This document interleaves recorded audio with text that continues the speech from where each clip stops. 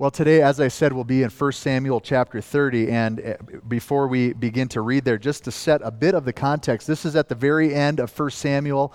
It's an unfolding drama, mostly involving David and Saul, right? So God's chosen man to lead his people, David, who fits those requirements that God had laid out generations earlier in Deuteronomy 17.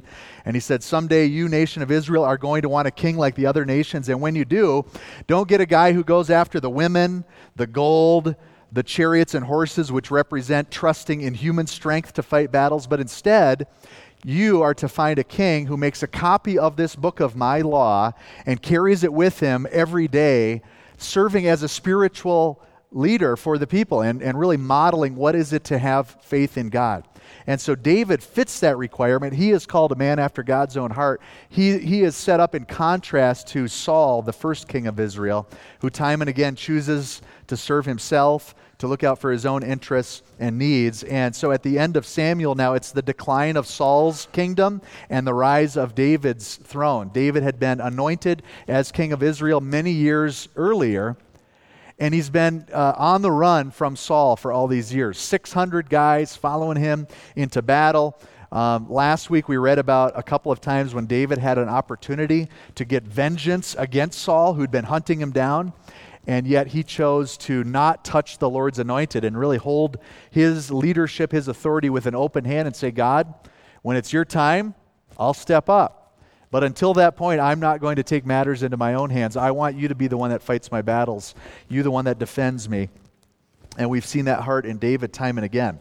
So these last few chapters of Samuel, there's a couple of battle scenes really involving three armies. I'll just summarize a couple of those chapters, and then we're going to dig into chapter 30. But so David, as he now again realizes that Saul is still hunting him down, still pursuing him, flees to the region that is occupied by the Philistines. He goes to Achish, the king of Gath. That's one of the cities of the Pentapolis on the Mediterranean Sea on the western side of Israel and Judah. There's these 5 cities that are occupied by the Philistines. And David's like, it would be safer for me to go live among the Philistines than among my own people because the current king is trying to kill me. And so he goes to Achish, the king of Gath. He pledges his loyalty. He and his 600 men and their families are given the town of Ziklag, which is way down in the south part of Judah, and that's where they're living in relative safety. So now there are some things that are happening as David is there. He's still carrying out the mission of God, even while living in occupied territory. So Achish doesn't exactly know what David's doing, but he's going out and he's fighting against the Amalekites. He's fighting against the enemies of God's people. He's making sure that he wipes out everybody in those villages when they go into battle so that no report goes back to Achish of what David is doing. And so Achish begins to see David as an ally. And now when these stories start to merge is now at this point in chapter 29, the Philistines are going into battle against the armies of Saul. And so Achish is like, I trust David. He's been with us for years. He's my personal bodyguard. I'm taking David into battle against his own people. And what better way for him to prove his loyalty to me than to go and fight against Saul and his fellow Israelites. Now that he's switched over and become a Philistine, let's go. But on the day of the battle, the Philistine leaders are like, what are these Israelites doing with us? Achish, we're not in support of this. And they start to reason with Achish, and they say, this is how David is going to reaffirm his loyalty to Saul. He's going to bring some Philistine heads with him like he did back in the battle against Goliath. And so they're not okay with taking David into battle. And so Achish reluctantly sends David back to Ziklag. And on this 3-day journey back, the Amalekites, learning that the Philistines have gone into battle against Israel, seize the opportunity to get some retaliation, some retribution against David. And they get to Ziklag before David and his men do. And that's the battle scene that we're going to read about right now. So let's read in chapter 30. Now when David and his men came to Ziklag on the 3rd day, the Amalekites had made a raid against the Negeb and against Ziklag.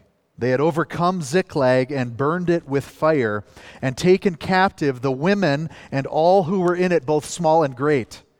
They killed no one, but carried them off and went their way.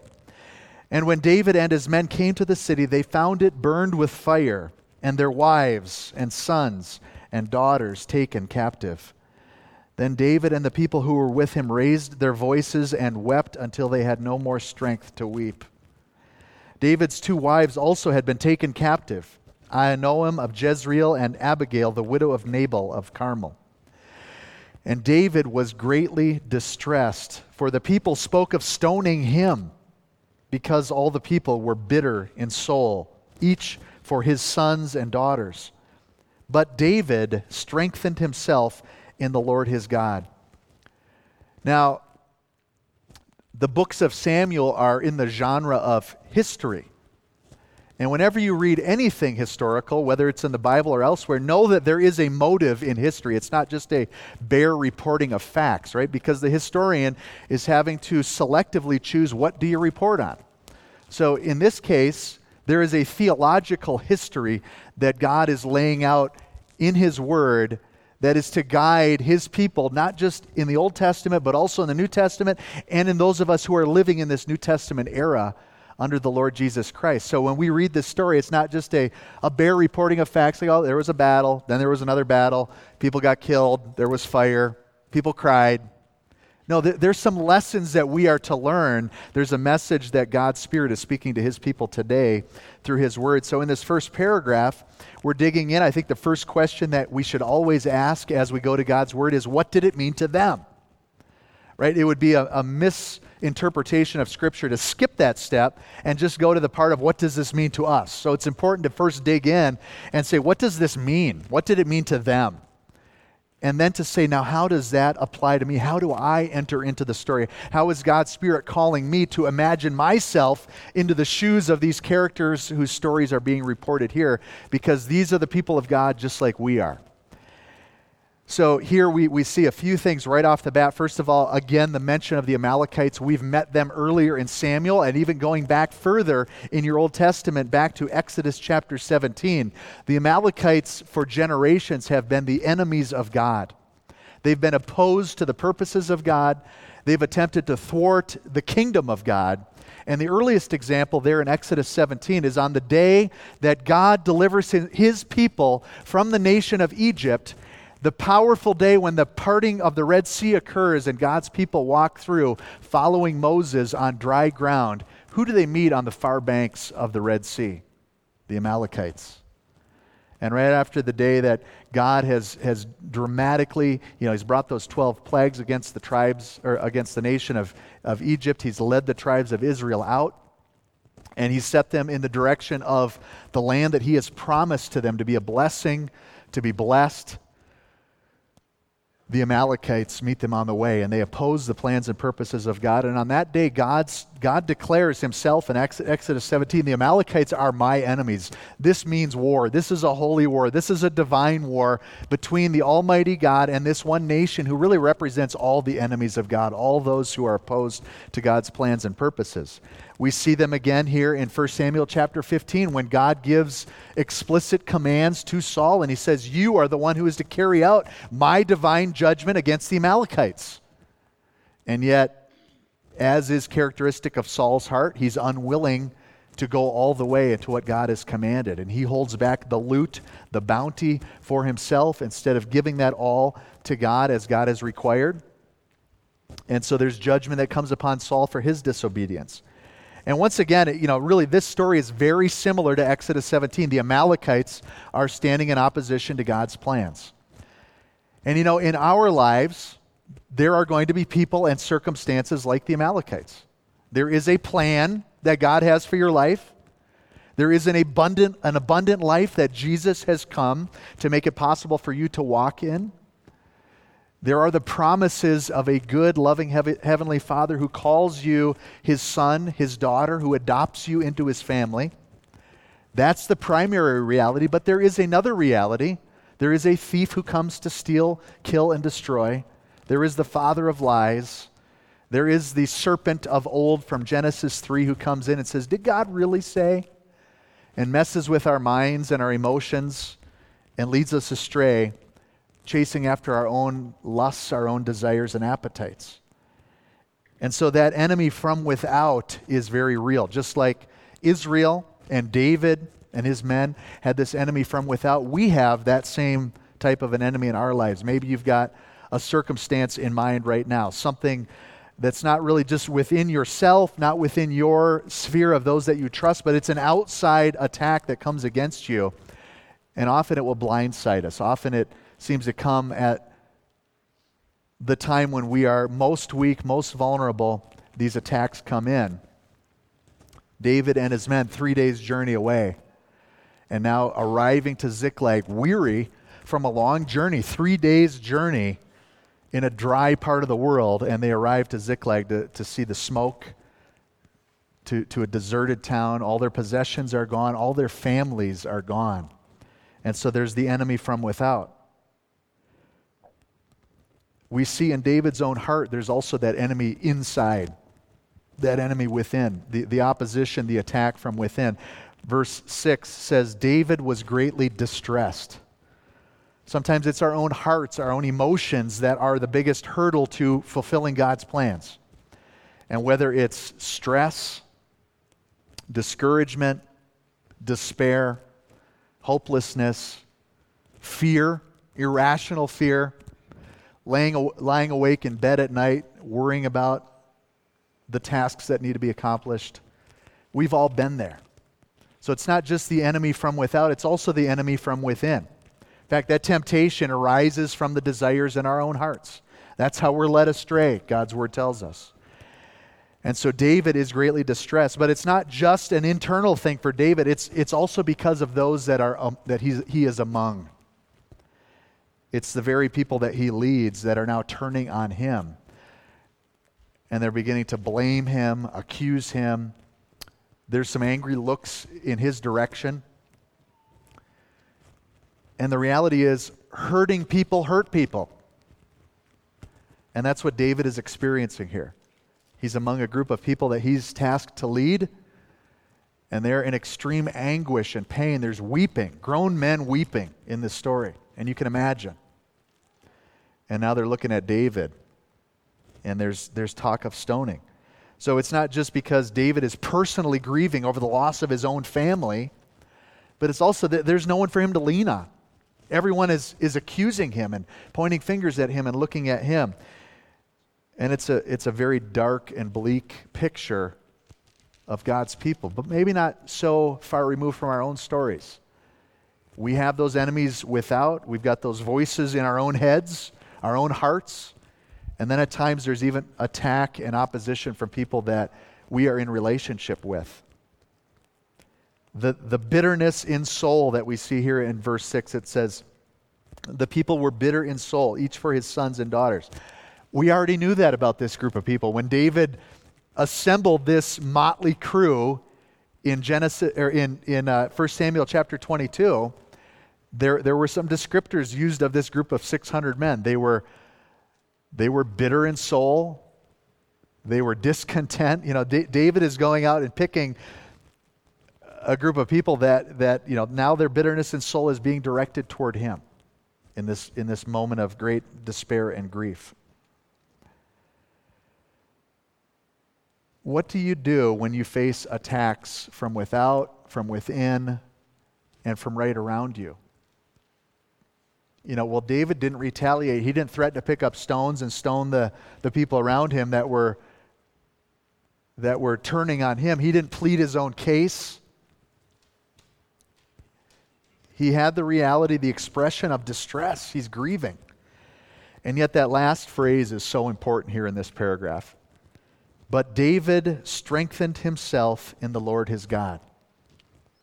Really, the beginning of that clause, the beginning of verse 6, David was greatly distressed, ...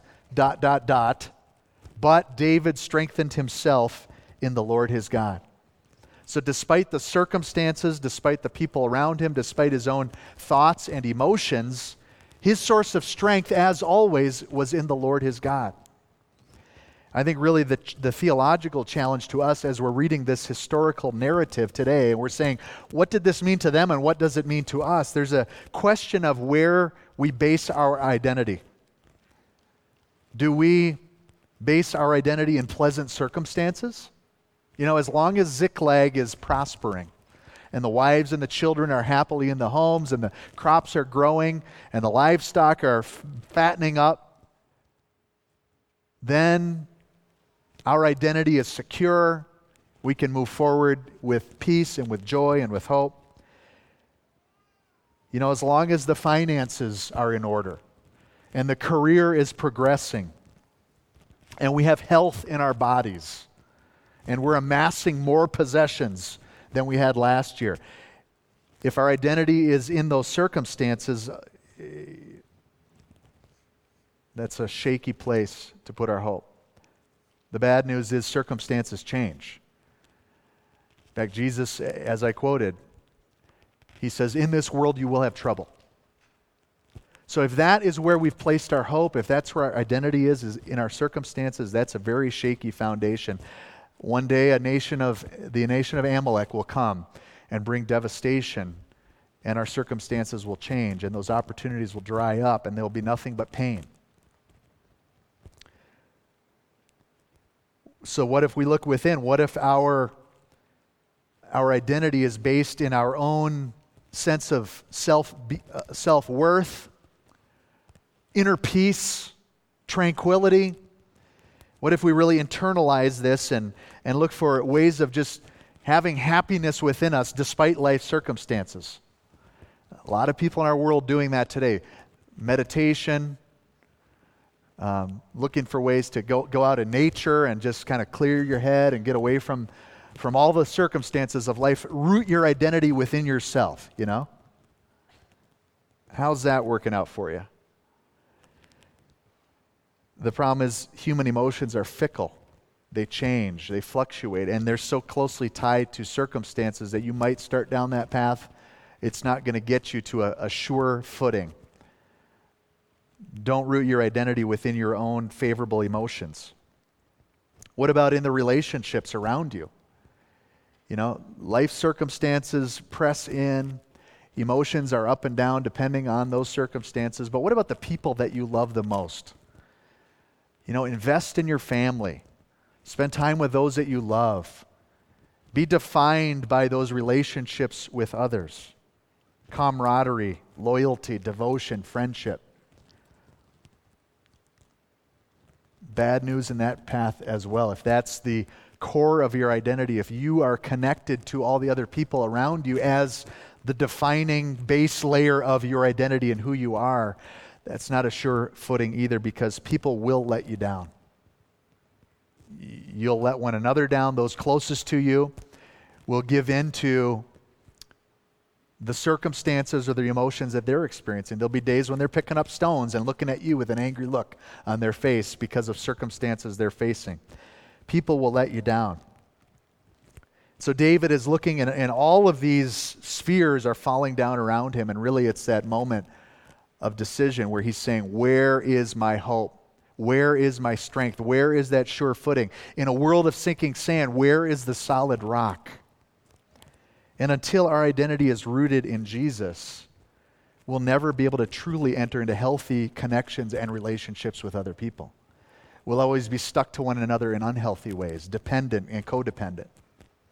But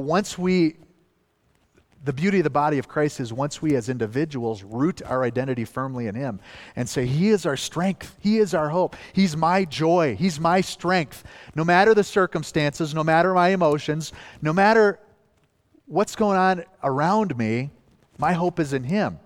And then you get a band of people that are each saying that. You can now connect in healthy ways. You can be truly brothers and sisters in Christ. You can be members of the body of Christ.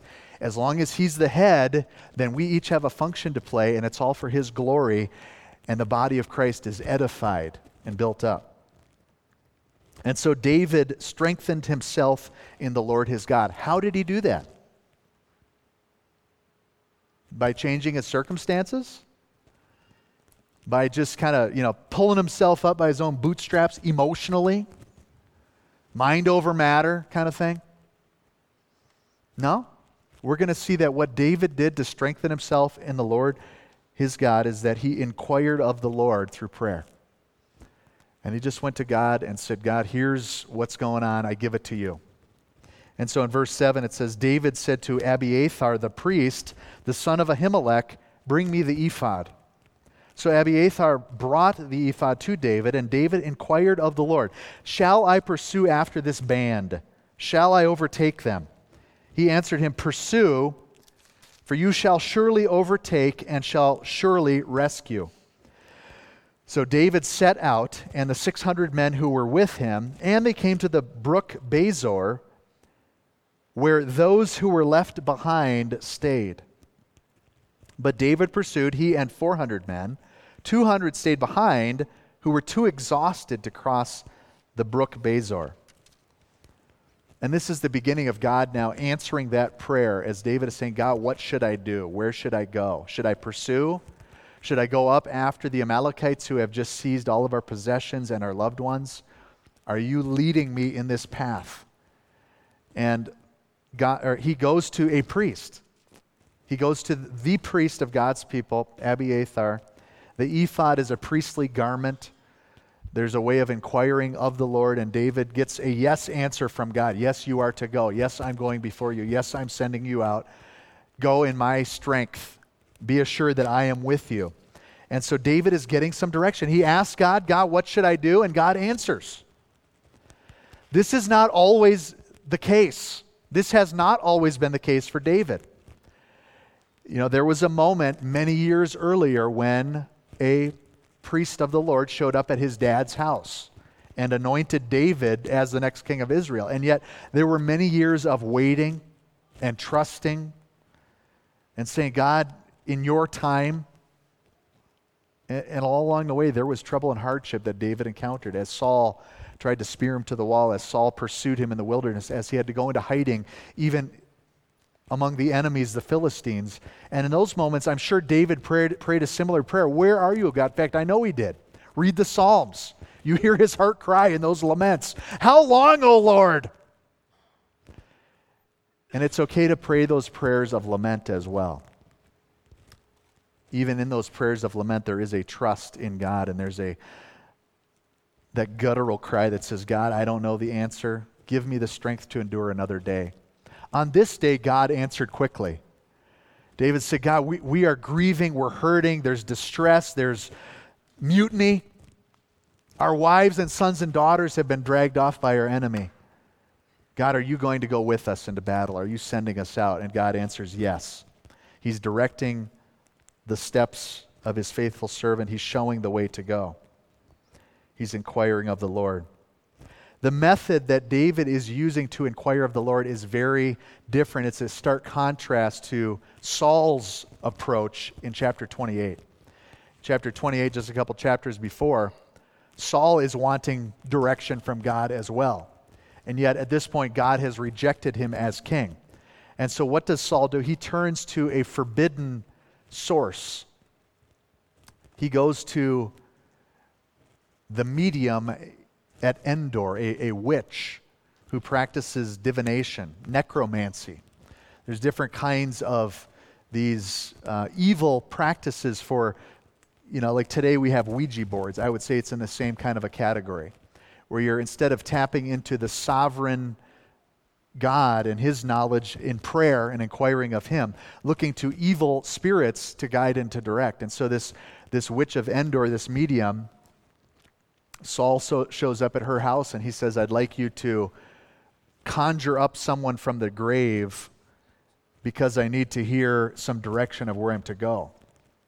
And it's really a bizarre story in chapter 28, because the person that comes back from the dead to consult with Saul is Samuel, the prophet who has died. And really Samuel's message from beyond the grave is the exact same message that he preached before he died. Saul, you're in big trouble. You're going to die, and so are your sons. You're going to lose. And so God even speaks through this very forbidden and negative and evil practice to once again deliver judgment to Saul. But what a contrast as Saul is going in all the wrong places to evil spirits to guide him in the path that he should go, and David who inquires of the Lord. There are many opportunities for us to go looking for answers in the wrong places. We turn to social media.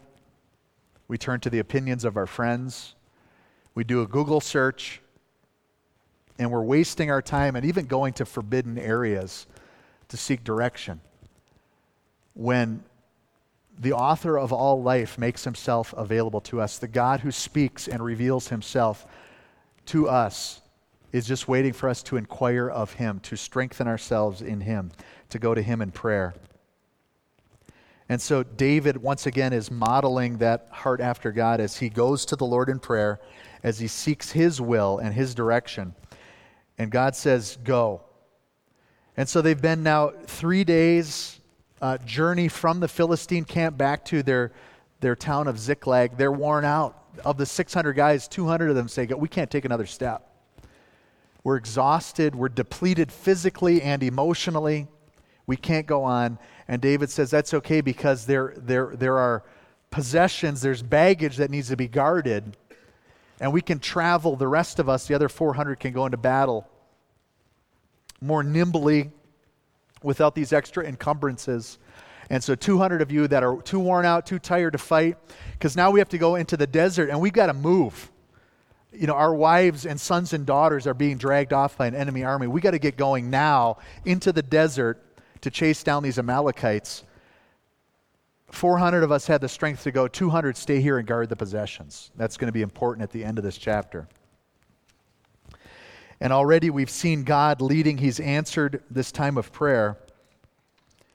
And then he brings further guidance through a person that he brings into David's path that brings confirmation of what God has already spoken. Verse 11. They found an Egyptian in the open country and brought him to David.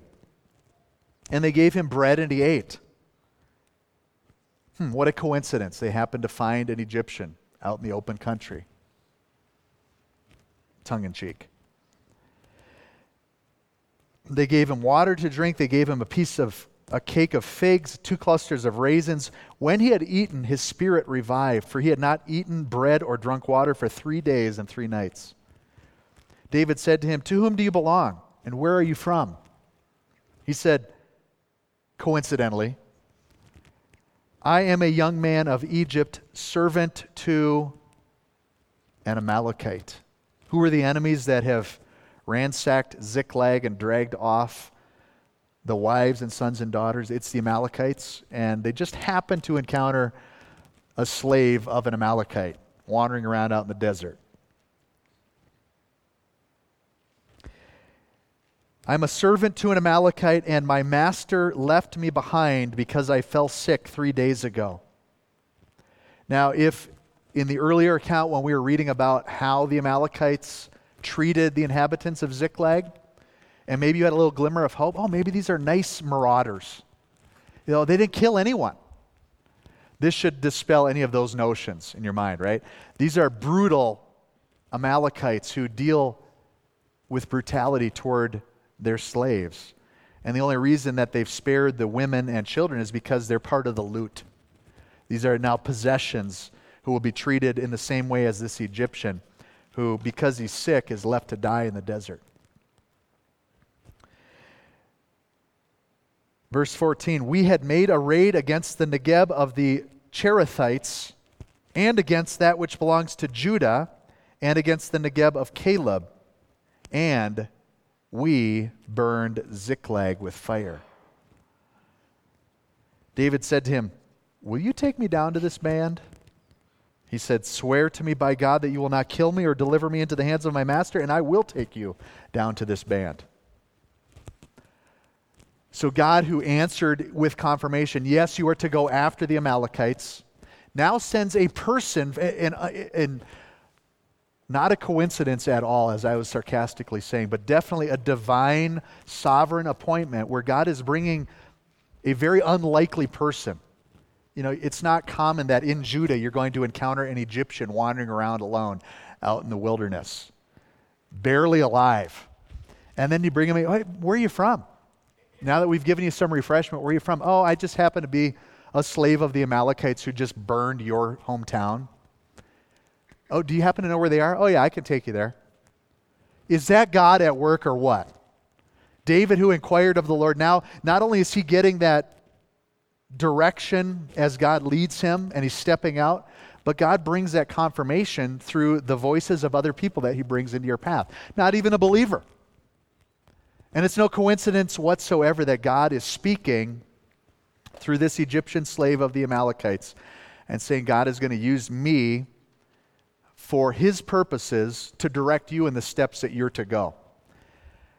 Don't be surprised if when you are in a moment of despair and seeking direction, and there's been attacks from without and from within and from around you, and you call out to God and you inquire of him, that as he leads and guides and you begin to take those steps of obedience, he will bring people into your path to affirm and confirm what he has already spoken.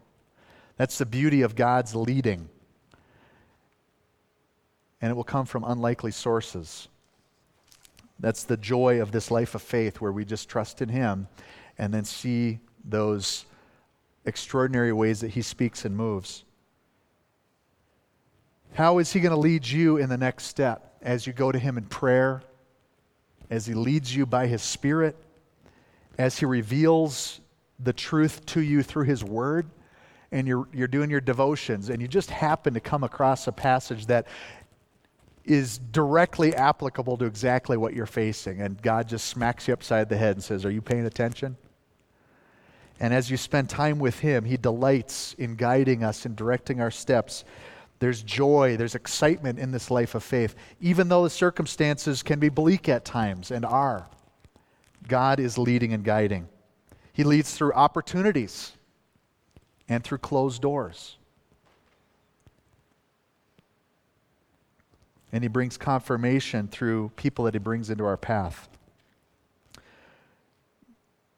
2 Psalms have this element of prayer and trust. I mean, there are multiple, but I'll just highlight 2. Psalm 143 verse 8 says, let the morning bring me word of your unfailing love, for I have put my trust in you. Show me the way I should go, for to you I entrust my life. That's a great prayer from Psalm 143. And when you're in those dark times and you're inquiring of the Lord, go to the Psalms. Take a prayer right out of the Psalms and say, God, today I'm getting up in the morning and I need the word of your unfailing love. God, today I pray, show me the way I should go. I am entrusting to you my life. Or you could pray the prayer of Psalm 25 that says, show me your ways, O Lord. Teach me your paths. Guide me in your truth and teach me. For you are God, my Savior, and my hope is in you all day long. What a beautiful prayer to pray even every day and say, God, today I'm trusting in you. I'm not going to take the path that my heart desires. I'm not going to take the path that my brain selects. I'm not going to take the path of popular opinion. I want you to show me the way that I am to go and then give me the strength to walk in it. And he will answer that prayer and he'll guide his people. So on this journey, as God is guiding and leading and answering and bringing confirmation, David is very aware that it is God who provides. And he has an opportunity now at the end of this story to drive that lesson home to those who are following him. It's God who provides. It's God who is our strength. It's God who grants the victory.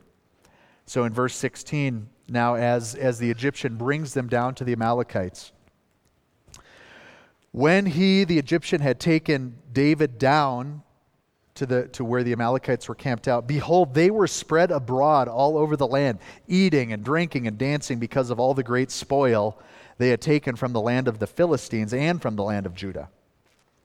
And David struck them down from twilight until evening of the next day. And not a man of them escaped except 400 young men who mounted camels and fled. How many warriors did David bring into battle with him? Anybody who's really good at math? What's 600 minus 200? Okay, thank you. I was going to have to Google that. So David, there were 600 men with David. 200 were too tired to go on after the 3 days' journey. 400 went into pursuit, and the narrative says they killed all the Amalekites. Except for just the 400 guys that got away on camel. How many of them were there? If the 400 that are left are an insignificant number to kind of tack on as an afterthought, What a dramatic example of God fighting the battles for his people. It's 400 against who knows how many. And there's only 400 survivors of Amalek left after this battle. And verse 18, David recovered all that the Amalekites had taken, and David rescued his 2 wives. Nothing was missing, whether small or great, sons or daughters, spoil, or anything that had been taken. David brought back all. David also captured all the flocks and herds, and the people that drove the livestock before him, and said, "This is David's spoil." There's already a little bit of a problem emerging in the story, in that phrase, in that declaration. There's a little bit of a misplaced understanding of how God works and how God works as he uses people in his story of what he's accomplishing in his kingdom. And there's a little bit of hero worship that's happening here. The people are looking at all the goods, all the stuff, they're celebrating, they're happy. This is David's spoil! And David's going to have to drive a lesson home. No, this is the Lord's spoil. He's the one who fights. He's the one that defends. He's the one that provides. He's the giver of all good things. And now you see it really take a dark turn in verse 21. Then David came to the 200 men who had been too exhausted to follow David and who had been left at the brook Bezor. And they went out to meet David and to meet the people who were with him. And when David came near to the people, he greeted them. Then all the wicked and worthless fellows among the men who had gone with David said, "Because they did not go with us, we will not give them any of the spoil that we've recovered, except that each man may lead away his wife and children and depart." But David said, "You shall not do so, my brothers, with what the Lord has given us. He has preserved us and given into our hand the band that came against us. Who would listen to you in this matter? For as his share is who goes down into the battle, so shall his share be who stays by the baggage. They shall share alike." And he made it a statute and a rule for Israel from that day forward to this day. Really, there's a moment of decision here where this could have taken a dark turn. And this is that slippery path toward exactly what God had warned about back in Deuteronomy 17. Don't get a king who is stuck on himself, who's trusting in his own arm to defend and to go before the armies in battle. Pick a king whose central focus is serving as a spiritual leader of my people, who remind the people that the Lord God Almighty, maker of heaven and earth, is the giver of all good things. Who will teach them that doxology, praise God from whom all blessings flow. And then the reminder, praise him all you creatures down here below. And any of us that are in that realm of created are here together. There's one creator, all the rest of us are on that other plane of reality. We need that reminder. On days when we get puffed up, we get pretty confident in our own abilities, maybe we start propping up another human that we admire and say, man, aren't they awesome? There is a healthy way of celebrating the uniquenesses, the diversity, the strengths, the gifts, without turning our eyes from God and beginning to worship the created. And so David has to bring that harsh reminder to his people. No, we're not going to operate this way. This is not the organizational, cultural DNA that we're going to foster here. We're going to keep our eyes focused on God. We're going to receive the blessings from him and share them liberally with all. Not start a hierarchy of those that are equal and then those who are a little bit more equal. Those who deserve a little bit greater measure. And David starts a precedent. It becomes law. He says, this is how we are going to operate going forward, where those that are warriors are just as important as those who are guards and those who protect. And it goes even a step further, as now that gratitude, that thanksgiving, that awareness that God is the God who provides, is now demonstrated through generosity. So the thanksgiving to God is worked out in generosity towards others, even those who are not there on the battle day. Verse 26. when David came to Ziklag, he sent part of the spoil to his friends, the elders of Judah, saying, "Here is a present for you from the spoil of the enemies of the Lord." And it lists all of the cities in that region of Judah where gifts are now shared and given out. And at the very end, we get a summary of all those locations. It says all the places where David and his men had roamed. And so the journeys that they've been on, it's now these gifts are arriving and being dispersed, the flocks, the herds, the loot of the Amalekites, probably some of the Philistine loot mixed in, because we found out that the Amalekites went into war against the Philistines as well. These gifts are being spread out throughout the region of Judah. One purpose is because David's kingship is emerging, and this is going to come into play at the beginning of 2 Samuel, as Judah is the first region of Israel that recognizes him as their king. But I think the primary reason for this generous act is to spread the good news that God is the God that leads. Our God is the God who strengthens us for battle. That when the attacks come, He's the one that fights our battles for us. Our God is the God who guides and leads, and when we inquire of Him, He shows us the way we should go and brings confirmation. Our God is the one who provides what we need, the giver of good things. So let's give thanks to Him, and let's be generous with the blessings that He's poured out. And today I think that really there's a link in this story as I'm praying about this, as I'm saying, God, what are you speaking to me and to my family and to our church through this story in 1 Samuel 30? I'd say there's a definite link between discontentment and stinginess on the one hand, or gratitude and generosity on the other. And really, if we are to have that heart after God like David did, we need to get to that place where we say, God, we rejoice even in our suffering, because we know that you go before us, and we can come to you to inquire of you, to trust that you will lead us. And that, Lord, when we are granted victory by your hand, it won't be because of our own strength, even though you do use people like us to accomplish your kingdom purposes. It's because of your glory and your good plan and your blessings. And so we then become conduits through which that blessing can flow as we give thanks, and then we hold those possessions loosely and we share them. And that's the picture that we see in the New Testament church as well. At the beginning of the book of Acts, they had everything in common.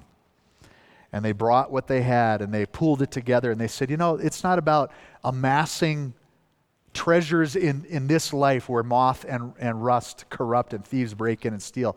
We are those people who are looking to the end of time when the King comes to fully establish His kingdom. And we're living in light of that reality today.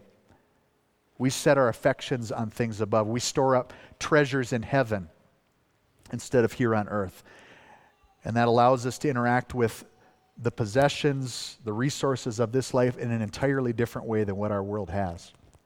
Could we just close today with a prayer of thanksgiving and get our hearts in that place in obedience as God, by His Word, is speaking to us today? Why don't we stand together and give thanks to Him no matter what circumstances we're in? Let's fix our eyes upon Him today.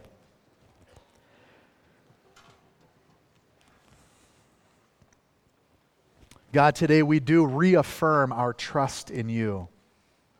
It's so easy to get distracted by the circumstances of this life. And Lord, there are painful realities right here in this room. Stressors, attacks from without, fear and doubt, opposition, discontentment, even sabotage. But Lord, when our hearts are distressed, we want to be like King David. And instead of looking to those circumstances or to our own abilities, we choose today to inquire of you and to pray that simple prayer, God, which way should we go? So I pray, God, that you would be the one who gives direction, the one that provides. I pray for someone today that you have already spoken to and you've given them some clarity as to that next step. And they're beginning to take those steps of obedience. That, Lord, this week you would bring someone to affirm and confirm what you've already spoken. Lord, that it would be clear that you are the one who is leading and guiding. And then, Lord, we do take time right now to just give you thanks. Lord, at times we overlook the greatest blessings in this life. We as men take our wives for granted. Maybe it takes a tragedy like what we've read about here in 1 Samuel 30 to remind us how precious our wives are, what a gift they are from you. At times, Lord, we overlook our children. We see them as another inconvenience or task in this day that gets in the way of our own desires and needs and wants. But Lord, you say in the book of Joel that in the last days you will turn the hearts of the fathers to the children and the hearts of the children to their fathers. And Lord, we pray that you would do that within our own church, that we would look at the precious blessings that you've given to us as moms and dads as gifts from you and to give you thanks and praise. Lord, even the material possessions that we have, help us to see them in proper perspective. Lord, not as the work of our hands, not as our spoils, as if we own the cattle on 1,000 hills. But Lord, with humility to give you thanks for the blessings that we have, the provision, the next meal, big pots full of chili waiting for us today, plenty of food for everyone here. And we don't take that for granted, but Lord, we pray that today as we give you thanks, we would then turn that into generosity toward others, sharing the blessings that you've given to us, sharing all good things with others, recognizing that you are the giver of all things. Lord, help us, like Paul, to discover the secret of being content in any circumstances, whether we have much or little. Lord, that our eyes are fixed upon you. We give you thanks today, O God of our strength, O God who directs our steps, our God who provides. We give you thanks today. We lift our eyes to you. In Jesus' name, amen.